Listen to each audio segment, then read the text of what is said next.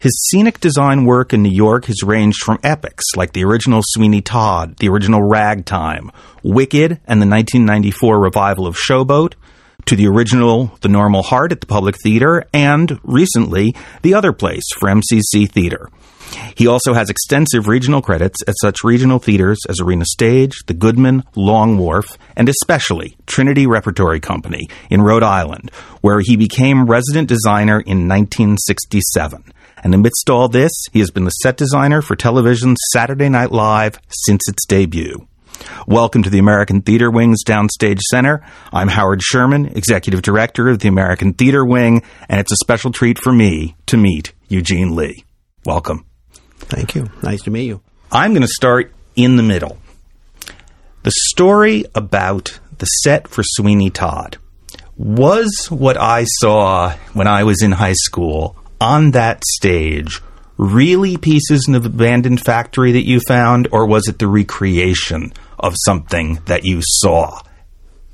Oh, well, I don't know. It was all very real, actually. I mean, it was kind of a mistake, actually, when you dredge back the memories.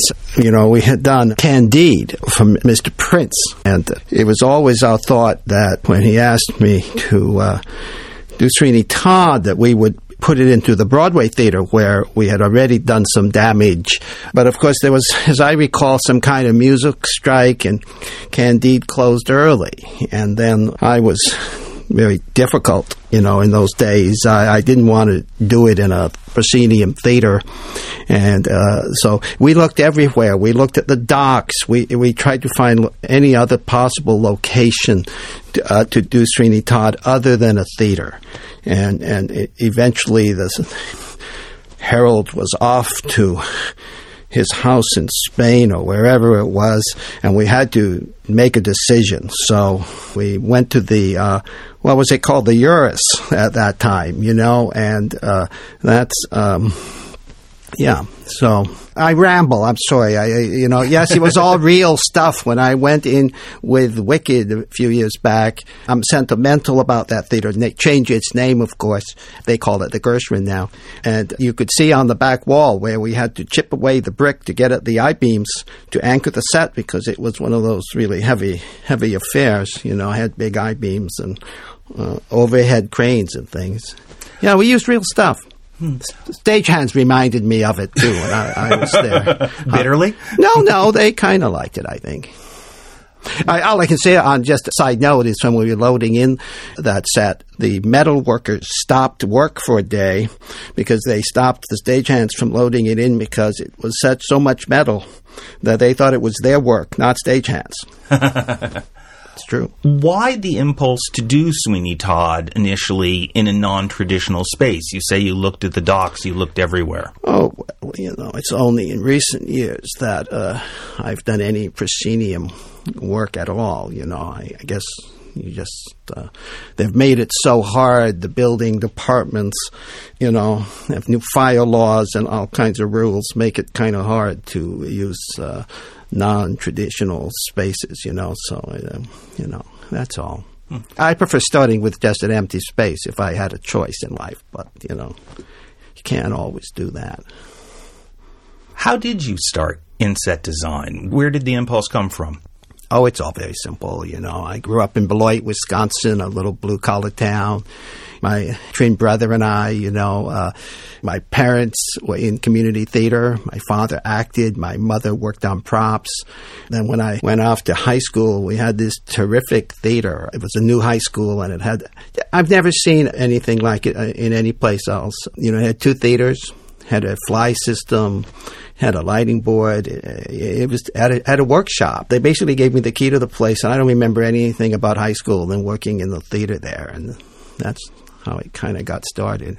They took us to Chicago every year to see plays. That was the yearly thing. They took us in a bus from Beloit to Chicago. They toured us around Skid Row. They always did that. I don't know, maybe to show how hard the world is, really. And this was a thing they did. They did this, and then they took us to lunch and took us to a Broadway play, Road Company. But you were always drawn to the scenery. It was the shop. It was the building. Yeah. Well, I thought, to be honest, if I thought I could have made money as a sculptor or something, or an artist, I might have gone that way. But that just seemed impossible to make a living that way. And at least theater seemed, having been to Chicago, I remember seeing My Fair Lady, King and I, No Time for Sergeants, all those. You could kind of imagine you could do that. That seemed like a real job. My brother, on the other hand, he got a commission, went off to West Point, couldn't have been more far away than me, and then,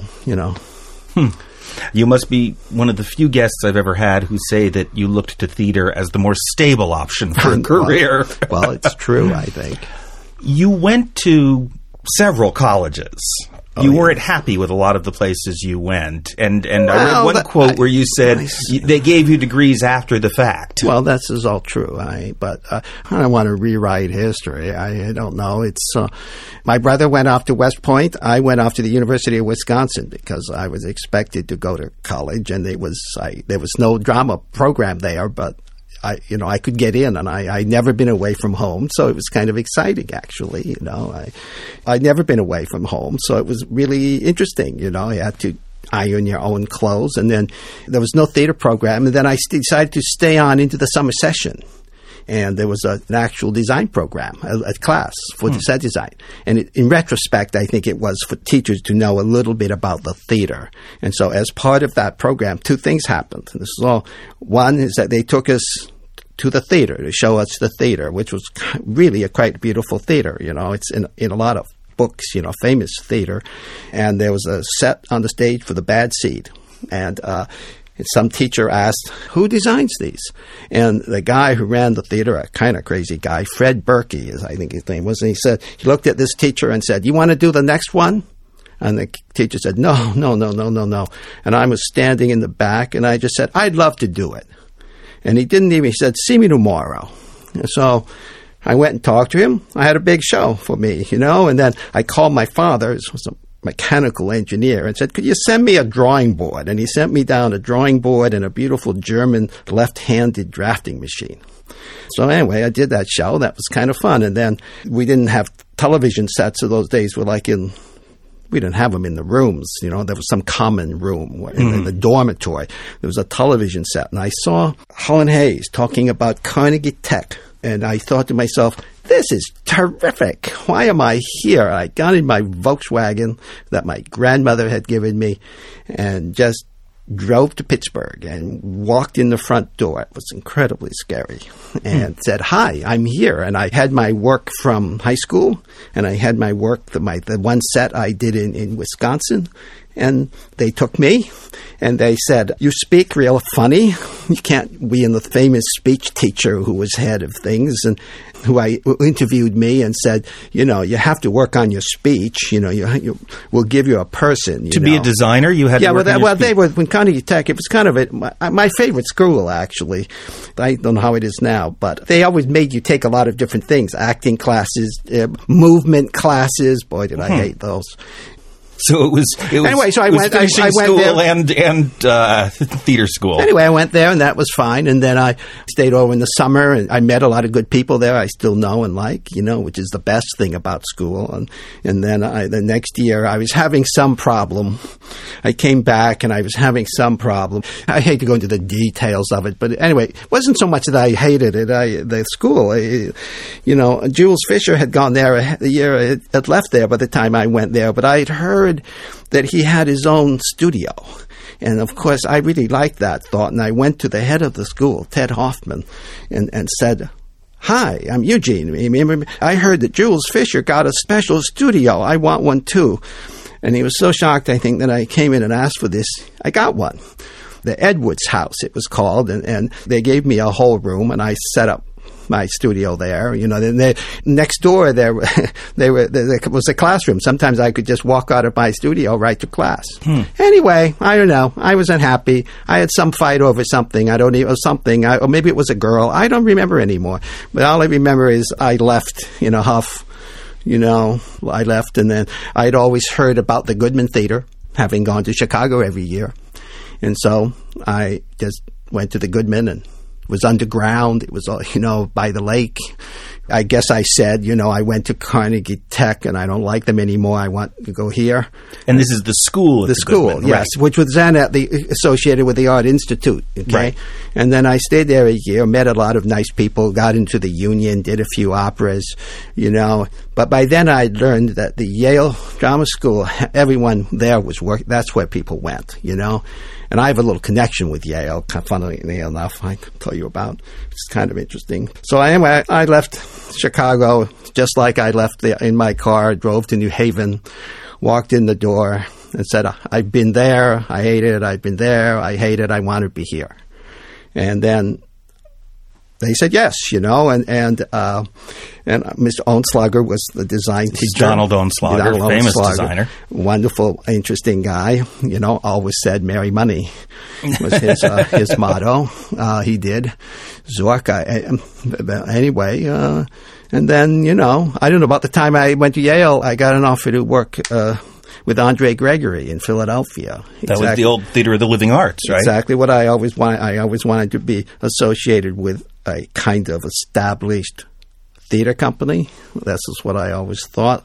And Andre had started that. He saw it as kind of like the Berliner Ensemble, kind of another interesting theater. But it didn't last long. The board fired him, and it all fell apart. Well, for people who don't remember that company, I just interject that you say an established theater company. It was an avant-garde experimental theater company. Well, of course, I still work for Andre. I just finished, The Master Builder with him. My favorite kind of work, It's the best thing I've done in the last decade. They rehearsed it for 11 years. And we just did it downtown in a little townhouse, 27 seats. Really, really fabulous. My friend Oscar went. I heard he cried, which made me happy. So we hope to do something. It's a wonderful piece. I've done The Master Builder a number of times. It's the first time I think we've ever succeeded. What makes you say something is your best work in a decade? What is it about that project? Well, it just is. It is. It may not be the best. I don't know if it's the best, but I was very happy with it. I don't know how to make it commercially possible with 27 seats. Probably Oscar's problem too. And when you say, but back to the education. Well, before we go, you're saying your friend Oscar. Would this be your friend Oscar Eustis? Oh, yes. Okay, just wanted to be clear. Oscar Eustis, yes. Okay, but back to education. So friend. Yale. Yeah, anyway, so then that was it, and then I went to work because work was much more fun than school, actually. And then, I don't know, the degrees, I don't know, it's just funny, one day the Goodman just sent the degree, just came in the mail, almost got tossed, could have been tossed out as junk mail, it's like, oh, look, a degree. And then that was that, and then Carnegie Tech changed its name to Carnegie Mellon, and I was down talking to students, which I like to do, and always a good thing, and particularly as you get older, it's even better. I was having dinner with the head of the school, and the degree came up in just casual conversation, and you don't have your degree? No, I never got a degree. I only went a year, They said, well, look into it, and they call my wife the next day, and they say, we're happy to give Mr. Lee the degree. There'll be a small fee. And she kind of braced herself, I think, and $37.50 or something like that, dollars. Overdue library books. That's the actual cost. No, that's the actual cost of the printing of the degree, which is quite beautiful. Andrew Carnegie's motto is on the top, my heart is in the work. Very nice. And then I didn't go. They sent it in the mail, framed it up. And then on Saturday Night Live, one year, I lost my costume designer, so I needed a costume designer. So I hired Kerry Robbins, who was in my class. She went all 3 years. Wonderful girl. She said to me one day, you should have your degree. And I went, yeah, well, she said, look, I'll write a letter if you'll sign a letter. So I said, okay, write it up. I'll sign anything. So she wrote some nonsense, and I signed it, I guess, and sent it down to New Haven. And they invited me right down. Ming, because Donald was long gone. Ming Cho Lee was in charge.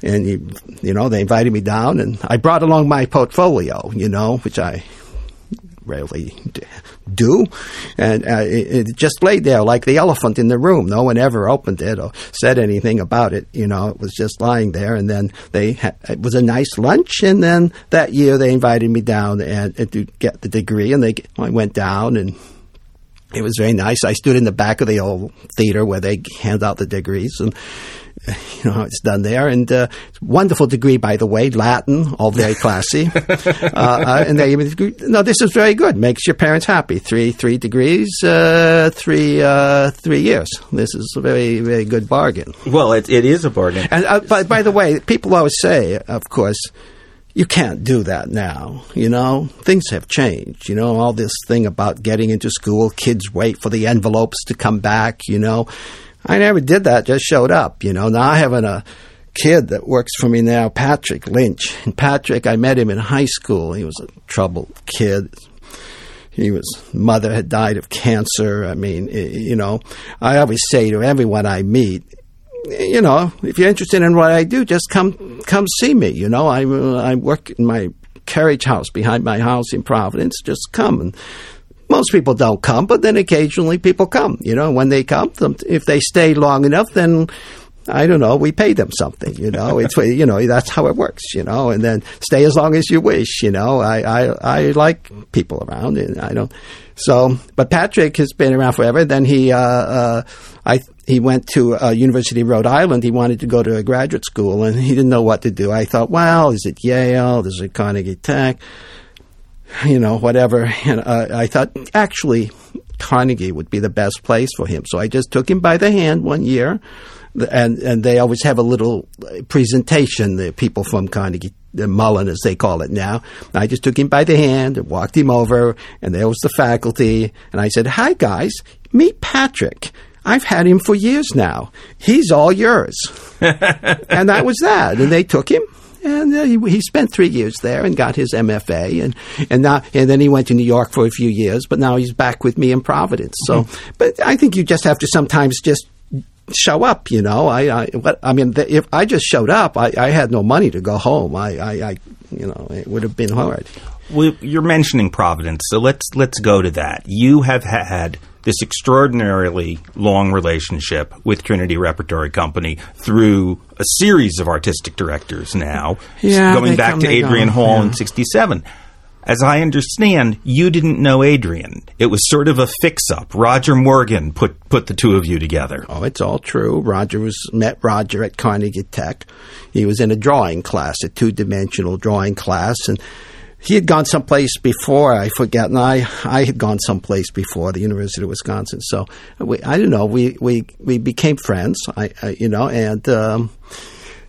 Because it was Roger. And then I was out working in some godforsaken theater, like I think it was in Buffalo. I think that's no longer in existence. The old Studio Arena. I think it's not even there anymore. No, it's not. No. So, and I got a call from Roger saying, I'm working here in Providence with this very strange guy, and you're a little funny, so maybe, you might like him. he was using Lynn Pechtel, a wonderful guy, but he was unhappy with Lynn. It was a kind of traditional scene painterly kind of designer, has a few books out, nice guy.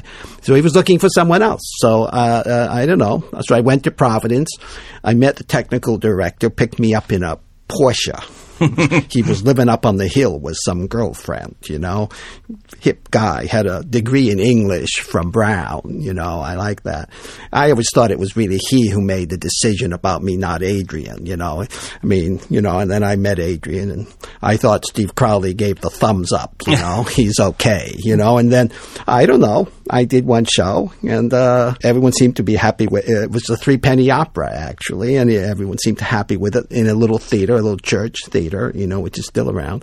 And then, I did the next one and the next show, and then Adrian went away for the summer. I hit it off with Adrian quite well. I don't know why. A very strange man and interesting guy, and had all kinds of philosophic issues about how the theater should be done that I happen to agree with.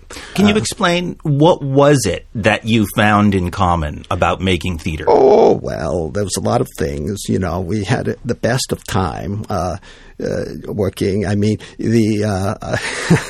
I don't know, we did, he was like me. He didn't, he had come to New York after school, and I think he had bad experiences in the city and then wanted his own company, and he jumped at the chance, I think, to go to Providence. And then it was at a time, too, that the federal government was actually sponsoring the arts. It seems impossible now when they're cutting everything every place. Well, we had the Ford Foundation in those days. Yes. The NEA was new. There was a lot of support for the start of these regional theaters, and you got to... It was terrific. You got to Trinity 3 years into its run. Yes, and it was like, I don't know, yes, and there was enough money, and that we have all these hippies building scenery, it was kind of great, and Adrian didn't really, I don't know, it wasn't a lot about what the scenery looked like, it was how it related to the audience. And I actually did one proscenium production with Adrian. I forget what it was now. And that because and this was in a theater that belonged to the Rhode Island School of Design that we used. And it was a proscenium theater, deep, seats went very deep, kind of boxy place, stage at the end. And I did one show on the stage, and it was awful, of course. And I said, never again. And then the seats started coming out, and we did bad things to it. And then, he had funny ideas. He believed, of course, that he didn't believe there was never any there was a lot of things I really loved about him. There was no production managers. There was no production meetings. There was no, one went to the spaghetti place to have a dinner, and talk about things, He didn't believe in recorded sound. When we eventually did shows at the public, in the park in the summer, we did a show once where an actor came up holding a gramophone over his head. This was just because he hated the amplified sound in the park, and this was his little gesture that everything was coming out of this little speaker, So I don't know. He was also, it all has become, I don't say it negatively, all very corporate now, the way regional theaters work. I work at a lot of them, there's preliminary drawings months ahead of the show happening. We never started building a set until it was in rehearsal for weeks, because how could you build a set for something that everyone should have an opinion about, including the actors? This is not done now. Now it's all very formalized. It's okay. It's just not, it's not as much fun. That's all. There was an aesthetic. I certainly didn't go in your very early years at Trinity, but when I was going there with some regularity in the 80s, where I sort of saw that on stage. All the King's Men, a great production that Adrian did that you designed. I remember it as being some platforms, some door frames, a few props. Yeah. It didn't seem heavily designed. No, not really. No, I don't know. Things were kind of... It was a very special time. There was a kind of Trinity way, which still kind of, in some strange way, still is around there. It's not like it used to be, but, the company is terribly important. Adrian he'd rather have a company that he could use, even if the casting was imperfect. Rather than he would rather, he had funny ways. I just recently did a show with him. He would just say to an actor, could you play that? The actor said, I don't know how to play it. Just play it. You play it, And, that's helpful direction. Yeah, he was great. I don't know. It was fun. Certainly, from the time you got to Trinity in 1967, you began to do work, certainly that I found on Broadway, only a few years later. Certainly the first few were not pieces that had long lives. Wilson in the Promised Land, the famous Dude, but Dude was wonderful. You've already said, I think more than once, about not liking the proscenium. So I'm wondering how you reconcile Broadway. Proscenium I've gotten better at it. Proscenium kind of suggests pictures. I'm not much into pictures, so so I'm not much into prosceniums. I just did Arena Stage spent $265 million redoing their theater complex, and I did their first show with the Oklahoma. And of course, I said to Molly Smith, who I never worked with before, and I like her quite a lot, "Well, where do you put the orchestra?" And she said, "Well, we usually put it under the stage." I'm saying, "You got to be kidding. What do you mean under the stage? How can you put it under the stage?" And, well, they go under the stage and there's a hole and the conductor pops his head out, and that's how we do it. I was like, no, we have to all be in one room. We can't have the orchestra, And so once I again, said, stop taking the seats out, You guys. did. You took out seats and you placed them kind of in a booth over one section. Well, it was theater. supposed to be, the old schoolhouse being uncompleted schoolhouse, is what it was, Mm-hmm. At least that's what I thought it was. And, I don't know. Well, in terms of... I'm getting better at proscenium slow. after decades in the business. Well, I don't know. It's... I mentioned at the beginning that you've worked on Saturday Night Live since its inception. Is doing Saturday Night Live sort of like doing old-time summer stock? A show a week with multiple sets? Well, it's a very special show, I got hired because, only recently that I learned they did a biography of Saturday Night Live, and the producer of that TV production said to me, why did you get hired? Because I don't know, I'm not too good at getting hired. I don't make any effort at all, really. I don't go out looking. I don't know what to do. And people just either call me or they don't, I guess. I'm a little, so I don't know. He said, go ask Lauren Michaels, my producer, if you want to know. I don't know why he hired. So it turns, of course, I knew a little bit, but I didn't really know. He when he came looking for a set designer for Saturday Night, he's from Canada. He looked around and he didn't find anyone he liked, and so he saw Candide on Broadway, and he saw Alice in Wonderland that I had done off Broadway, which I didn't know he had ever seen.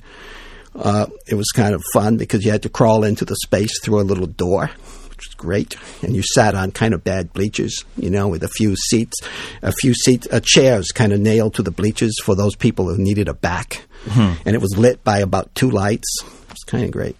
That's how I got hired. And it's I don't know, yes, it is kind of like summer stock. I always think of it as kind of very expensive summer stock midtown. Yeah, that's what it's like. It has little stages. How does that stay? I mean, I know that there are different sketches every week, certainly, but how does that stay fresh for you doing that gig for now 36, 37 years? Well, I didn't, I missed a few years, in the middle. I wasn't quite there all the time. Was that the famous point in around 1980 when Gene Dumanian was yes, there? There was a few years because when Lauren left, I went with Lauren, and then when Lauren came back, I came back, and it was like 4 years or 5 years, I don't know what it was. And I don't know. It's very sweet. We're in the. I walked over here to give this interview where we have Lady Gaga on and Justin Timberlake. And so it's a very strange thing. It'll never. I don't know what will happen to it. When I turned 72 last year, fairly recent, my producer said to me, I said, maybe I should call it Crits, and he said, no, you have to hang in for 10 more years. So I'm trying to hang in. But, it's a hard show to do. I mean, it's crammed into a very short time period between Wednesday and Saturday. But we had our read-through the other day on Wednesday, and they tortured me. The writers, wrote me into the last sketch. And gave me tons of lines. It was really quite terrifying. I hate to be in front of people. It's bad enough in front of this mic, but so they wrote me into their sketch. It wasn't really meant to be on air, of course, I don't think, but it was quite nice, of them to do it. People all day today, people have been wandering up to me and saying, "You did a pretty good job," because I didn't, I'm holding the script, and I suddenly look down and it says, "Eugene Lee stands up." And I'm like speechless. Anyway, it's a sweet place. We've mentioned a couple of shows that you've done with him, Sweeney Todd and Candide, but in the same way I asked you about working with Adrian Hall, what was the experience of working with Hal Prince? You've collaborated over many years, from the Candide, the Sweeney Todd, Merrily We Roll Along, to the Showboat that I mentioned earlier on, and many other shows. Is there a particular way that you work with Hal that might, say, be different than the way you work with Adrian? Well, it's just everyone is different, Joe Mantello is different than Adrian Hall, and Molly Smith is different than Harold Prince. They're all interesting people, I don't know. But when you have a sustained relationship with someone like Hal, what keeps you going back? I don't go back. I live in Providence, that's one of my little funny problems. I don't really live in New York. I don't know why. I guess I don't like the thought of living in New York. I mean, I like the thought of getting in my Volkswagen and driving to the art store. Maybe it's a Midwestern thing, or maybe I just don't like big cities. I don't know what it is. Harold Prince. I love Harold. The best thing I learned about Harold Prince, I mean, of course, he's very demanding, naturally. I found he's a fascinating guy. He's been very nice to me. He's near me at Rockefeller Center. He's changed offices a number of times, but I used to be able to look out my office on the 17th floor and see his office across the way, and I could tell if his shades were up or down, whether he was in town or not.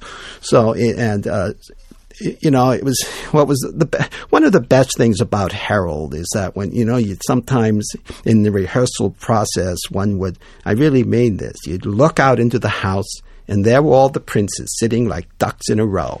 Boom, boom, boom. Daisy, Charlie, he really, the family is it was very important to him. And, theater is important, of course, but family is probably more important, in the whole thing. So, I don't know. Interesting guy, Harold Prince. Really interesting guy. Now that I'm thinking about it, I haven't seen him this year. I often go over for a cup of tea, and see how he is, as we all get older, makes one nervous. I want to ask you about one production with Hal, which is Merrily We Roll Along, which he has freely said he didn't really know what to do with the piece. Was that a challenge for you, that show, and figuring out how to present that? Well, it failed, that's all. I mean, things, I don't, it just failed, that's all. Mm-hmm. I mean, things succeed and things fail. It was a failure for lots. But do you think that artistically was your work on it rewarding to you, or did it just not work through and through? Well, I don't. I just, I don't know. I think it was just a failure. Probably was my failure. I'm always happy to take the blame. Oh, I wasn't suggesting that. But I know, but I don't know. I don't. It's. I think if you, I always look at it. I do the best I can. Sometimes, sometimes it works, sometimes it doesn't work. Sometimes it's just fabulous, but if you dwell on it too deeply, you have to just leave the business, because the theater, you get to fail so publicly. If that bothers you, then, there's nothing worse than the bad review in the Times, I mean, you worked really hard on it, and then, I think not about it, because, I don't know who told me, reviews, I try to avoid reviews in general, because if it's a good, you have a big head, and that's bad. If it's bad, it makes you angry, you say, well, I guess they just didn't get it. Well, I don't know. So I just try to avoid the whole thing. I don't, Let me ask you about Wicked. Yeah. I've asked this question of a number of the creative people, and I'm always curious yes, as to how they answer. I heard you had Joe by. Just a couple of weeks ago. That's what I heard. How did you go about conceiving the world of Oz when most everyone in America had a very distinct vision of what Oz was from the movie The Wizard of Oz? Oh, well, that's easy. First of all, Wicked is its own. Wicked is its own special little issue, I don't know what to say. Because I'm tempted to say read my book. It'll be coming out soon, September. I'm told. It always starts with a phone call.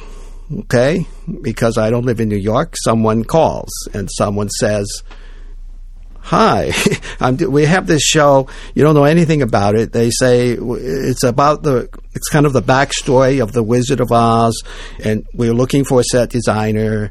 Are you interested? Have any interest? And you say, "Okay, sure. Send some music and send the script along." That's how I always say. I'd love to see it, So they sent a script. They sent the music, and the music sounded awful. It sounded like cats screaming. It was from some workshop I think they had done in L.A. I don't remember exactly. And then, of course, one learned that it was a troubled production. Often is, that, it had... They already had a designer who was fired, who was from Canada, who was designing sets and costumes, and I don't know. So, I'm kind of like a positive person in a way. I just like working on things. So I got it, and I thought, well, this is. My wife said to me, Brooke, she said she'd read the book, because she reads everything, unlike me, and she said it's a kind of sweet book. If it's anything half as good as the book, you should get the job. It's kind of fun. So I thought, okay, sure, let's look at it. And I don't know, And then there was no director, and I didn't know anything about it. And so we just built. My friend Patrick, aforementioned Patrick, was with me, and.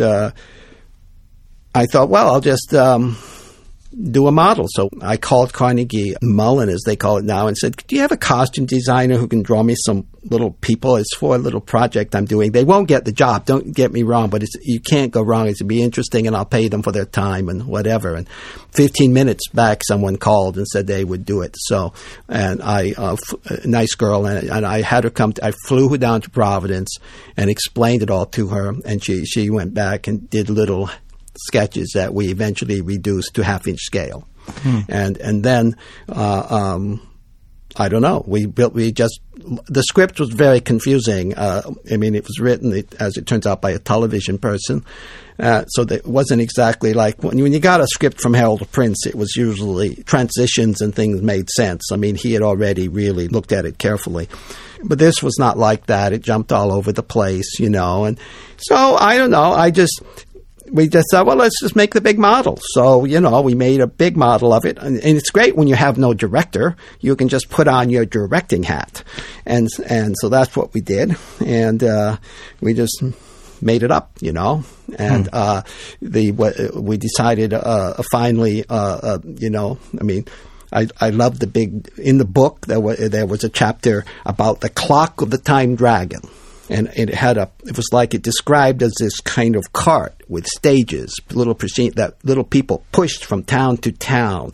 And at a clock on the top of it was a dragon, and it described the dragon as mechanical and leather. And So we think, dragon. I love dragons. Let's have the dragon, So we put the dragon up, and then, it was all meant to, and then we started with gears and things. Because I hate moving scenery that just moves without any logic. There's a track in the floor, and it moves, and I thought, well, maybe it's a clock. And then we got into the gears and stuff. But we just made it all up because, there was no director or anything. So, and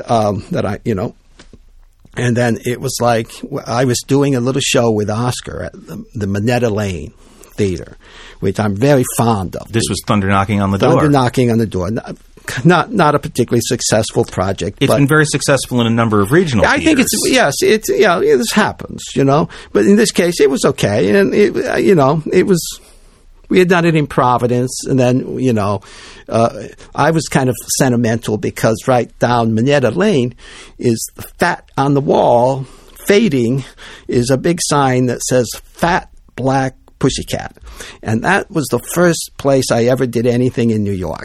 Okay? And I think I actually paid for the scenery. I don't remember the project, but I remember the theater and its name. So it was kind of sentimental. So we brought being at the Minetta Lane. I had this half-inch model brought into New York. We set it up in the upper lobby. And, and Joe was doing his baseball play, whatever it was called, over at the Public Theater. Take Me Out. That's it. And he was to come by and look at it. So I don't know what other people – now, obviously, other people were asked to look at this project. And, we don't know what other people did. I mean, I always think there are a certain amount of people who are like, I'm a genius, call my agent, or – what are you asking me to audition, or whatever their attitude is? Never my attitude, by the way. I don't think that way. I always think like it'll just be another project to go in the book if it never happens, and that'll be good too, and I will have fun doing it. So we set it up, and I had been up. I love antiques of all kinds. My house is a clutter of them in Rhode Island, and I had found a little green witch. That was a little gift for the director. I love to give people gifts.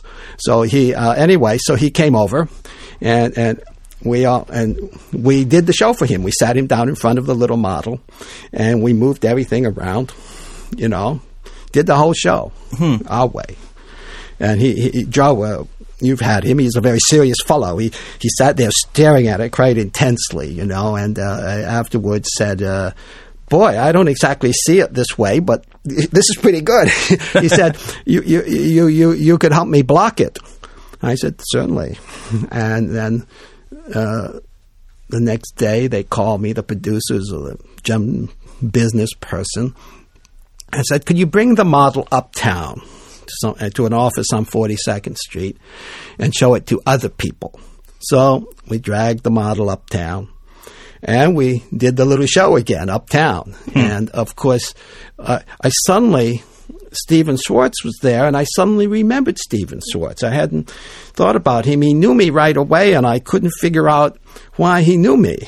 It took me a while to kind of figure it out. It turned out after Candide, there was a show called The Magic Show.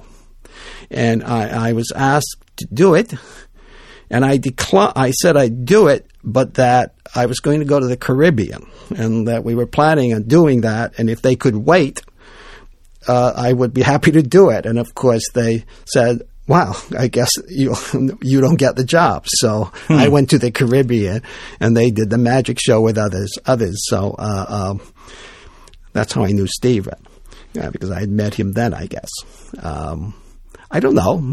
So Wicked, in many ways, it sounds like you designed it on your own, as you said. You got to be the director. And I would say then, Joe is a fabulous director, very hard to work for, but that doesn't, make me like him or dislike him. He's a very interesting fellow. He's a good he really is. Interesting actor, interesting director, a very logical guy. Hard time explaining what he likes or what he wants, but that's okay. I think it came out, pretty good, considering everything. Well, I think there's an awful lot of people. I mean, it's not my. I mean, people. I always thought. You see, it's funny how people are. I have a wonderful theatrical lawyer who I inherited. Basically, I have to thank Harold Prince because he got me, once I did the first show I did, I had no representation, and I said to Harold, I feel I need to have someone represent me, and he said, okay, Eugene, you can go see my guy, Frank Weisberg, and Frank Weisberg, was like the dean of theatrical law, represented all these big shots, and so we were like the peasants, so anyway, and then when Frank became a judge and was hanging people for parking violations, whatever he did. I went with it. He had to leave his firm, and the firm, some of the people left, and I went with the younger people, But they always said, I was said in San Francisco, I don't know about Wicked. Wicked's just strange. I mean, it's a hit. I'm telling you, because everyone said, it'll go for a couple of years, maybe. You might get a couple of years out of it. I'm saying, no, I'm telling you, there's something very different about this. I can't put it into words. In San Francisco, even though there was a lot of changes made before New York, it was sold out instantly. People came out to see it. You couldn't get a ticket, and I don't know. It just has who can ever explain it? It's like explaining why does Phantom work? I don't know why. I mean, who can figure it out? It's not that good. Well, it's neither is Wicked. I mean, it's kind. I kind of it's appealing in some way. But it's appealing in a way that it's probably the set you designed that is the most seen piece of scenic design for the stage that you've ever had. Absolutely. Are there... Never hurts to have a hit. It's called the commercial theater. Are there sets that you've designed that you think back on fondly and say, you just mentioned one show, this Master Builder you just did, which you said is your best work in 10 years. What do you think? Are there other shows that you would say are your best work? Oh, I don't know. I don't. Okay. I don't think that way. Scenery is highly overrated. That's what I really think, to be honest. But no, I don't know. It's more the fun of it. I mean, I've done a lot of shows recently with Gordon Edelstein at Long Wharf, who I've had we actually did a flop on Broadway showing you can overcome flops and then be the best of friends. I've had a really good time in New Haven at the Long Wharf. It's and I've done a number of new Fugard plays. He's become a good friend. I really love him a lot. We went and researched the first Fugard play. We went to New Bethesda, South Africa, to research it. It was really fabulous. Let us stay, and he said he had 2 houses in New Bethesda, and we could stay at the best house, and we did. It wasn't so good. Working at a space like Long Wharf, working at, say... I love Long Wharf, actually. It's a meat market. Well, it is. It's a meat market. You forced them to excavate a bit. You didn't find anything below it.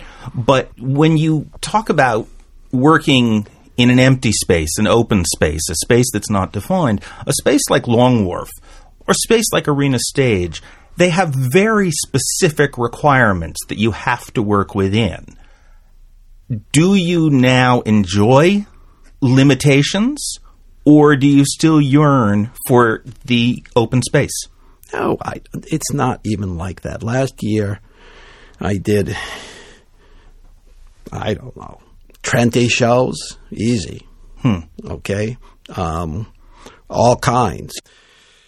Everything is a different challenge. Sometimes having a limitation is kind of good, I mean, now that I'm a hit with Oklahoma down there in D.C., they've asked me to do Music Man. Okay, I'm kind of excited about doing it. It fits into the time, my thinking of the world at the moment because, Music Man in my book, my problem is not going to be the set, it's going to be the music. Is that, it's the Republicans' version of arts in America. Nothing. A library that's going to go out of business, a town that's bleak with no art because no one can pay for any of it. It's a perfect show to do in Washington, D.C. I can hardly wait. But it's going to be a little hard after the Oklahoma, Oklahoma was great because it was all about oil. Yeah. Interesting. Oh, yeah. Have you ever wanted to direct? Because I heard you, as you were talking about the Wicked set, and you sort of said you got to be the director as you designed it in a way. Oh, yeah. No, a lot of what I did ended up on the stage. Not really. I from time to time, I don't think so. Too many good directors out there, Okay. You said earlier on that you like talking to students, and as you've gotten older, you've enjoyed it even more. What can you give me a few thoughts that you think are important for, we'll say, design students in general, not just set design students? Are there things that you like to say to those students when you have the opportunity? I always have a few young people working for me, in Providence usually. I mean, sometimes they're from RISD, the Rhode Island School of Design. Sometimes they're from Brown University. Sometimes they're the latest one was in the literary department at Trinity Rep, and the artistic director said to me, "I have this kid, he's in the literary department, but he wants to be a set designer." So, So I took him because, it was, I don't know, I would like to have because, I think the best way to, education has a kind of self-fulfilling prophecy, the way it's turned out. Some theater group down south last year, 2 years ago, gave me some piece of plastic, and I was surprised, went down and gave a little speech, and I was surprised at how many, every university has drama program. There's 1 million design programs all over the country. It's like I don't know, it's like what happened. It seems like a self-fulfilling thing, people go to these schools, then they try to make a living, they get an MFA, and pretty soon they're teaching. And most of the people have worked in my little studio because, I think you learn more in kind of a studio mentor kind of situation where you're working on all kinds of things. People who work with me, we're working on all kinds of different things at once. We're working on regional theater projects. We're working on companies of Wicked, whether they're, going, thinking about, where Wicked can go, whether it can go to Indonesia, whether it can go to China. The theaters over there are different. We're working on architectural projects sometime, working on Broadway projects sometimes. I mean, it's all this stuff happening. We sometimes are building models on things that we know we're never going to get, or ideas of Eugene that he wants to try out. We have a water fire thing in Providence that some artist does, installation we do on the rivers, a friend of mine from RISD designed it, I've always wanted to have Prometheus. He's behind the skating rink, I think, at Rockefeller Center. I want a big pageant wagon of Prometheus accepting fire from the heavens, to show how it gets to the rivers, So, and we have to discuss how the gas company will fund this. It's getting harder to do these projects now because money is tight. The Providence just asked me to design some kind of performing arts center downtown in Kennedy Plaza where buses now roam, but they're going to get rid of some of the buses and they want something built down there. So I don't know. I think people learn more working on all these things, and, it's good to have them, Well, on that note, I want to say that as I prepared for this, I was struck by how many of my favorite experiences in the theater you designed. The Sweeney Todd that I mentioned before, All the King's Men at Trinity, a number at New York Theater Workshop. It's really extraordinary to me how much your work has tracked through my theater going, and for that and for being with us today, Eugene Lee, thank you for being with us on Downstage Center. Thank you very much. Our engineer for this Downstage Center program is John Kilgore. Post-production is by Chad Bernhard. Our researcher is Craig Thompson. Our director of web development is Rob Perry. And our producer is Gail Yankosik. This edition of Downstage Center was recorded at John Kilgore Sound and Recording in Manhattan. Along with this program, all of the educational and media work of the American Theater Wing is available online, on demand, for free from AmericanTheaterWing.org. You can follow ATW on Twitter at The Wing, and follow me as well on Twitter as H.E. Sherman. You can also declare yourself as one of our fans on Facebook at The American Theater Wing, and be sure to check out our YouTube channel. If you're a regular listener to or viewer of Wing programs, please remember that we are a not-for-profit organization and consider giving us financial support to sustain our work. Just visit the website and click on Support ATW. For Downstage Center in the American Theater Wing, I'm Howard Sherman. Thanks for listening, and no matter where you live, I hope we'll see you at the theater.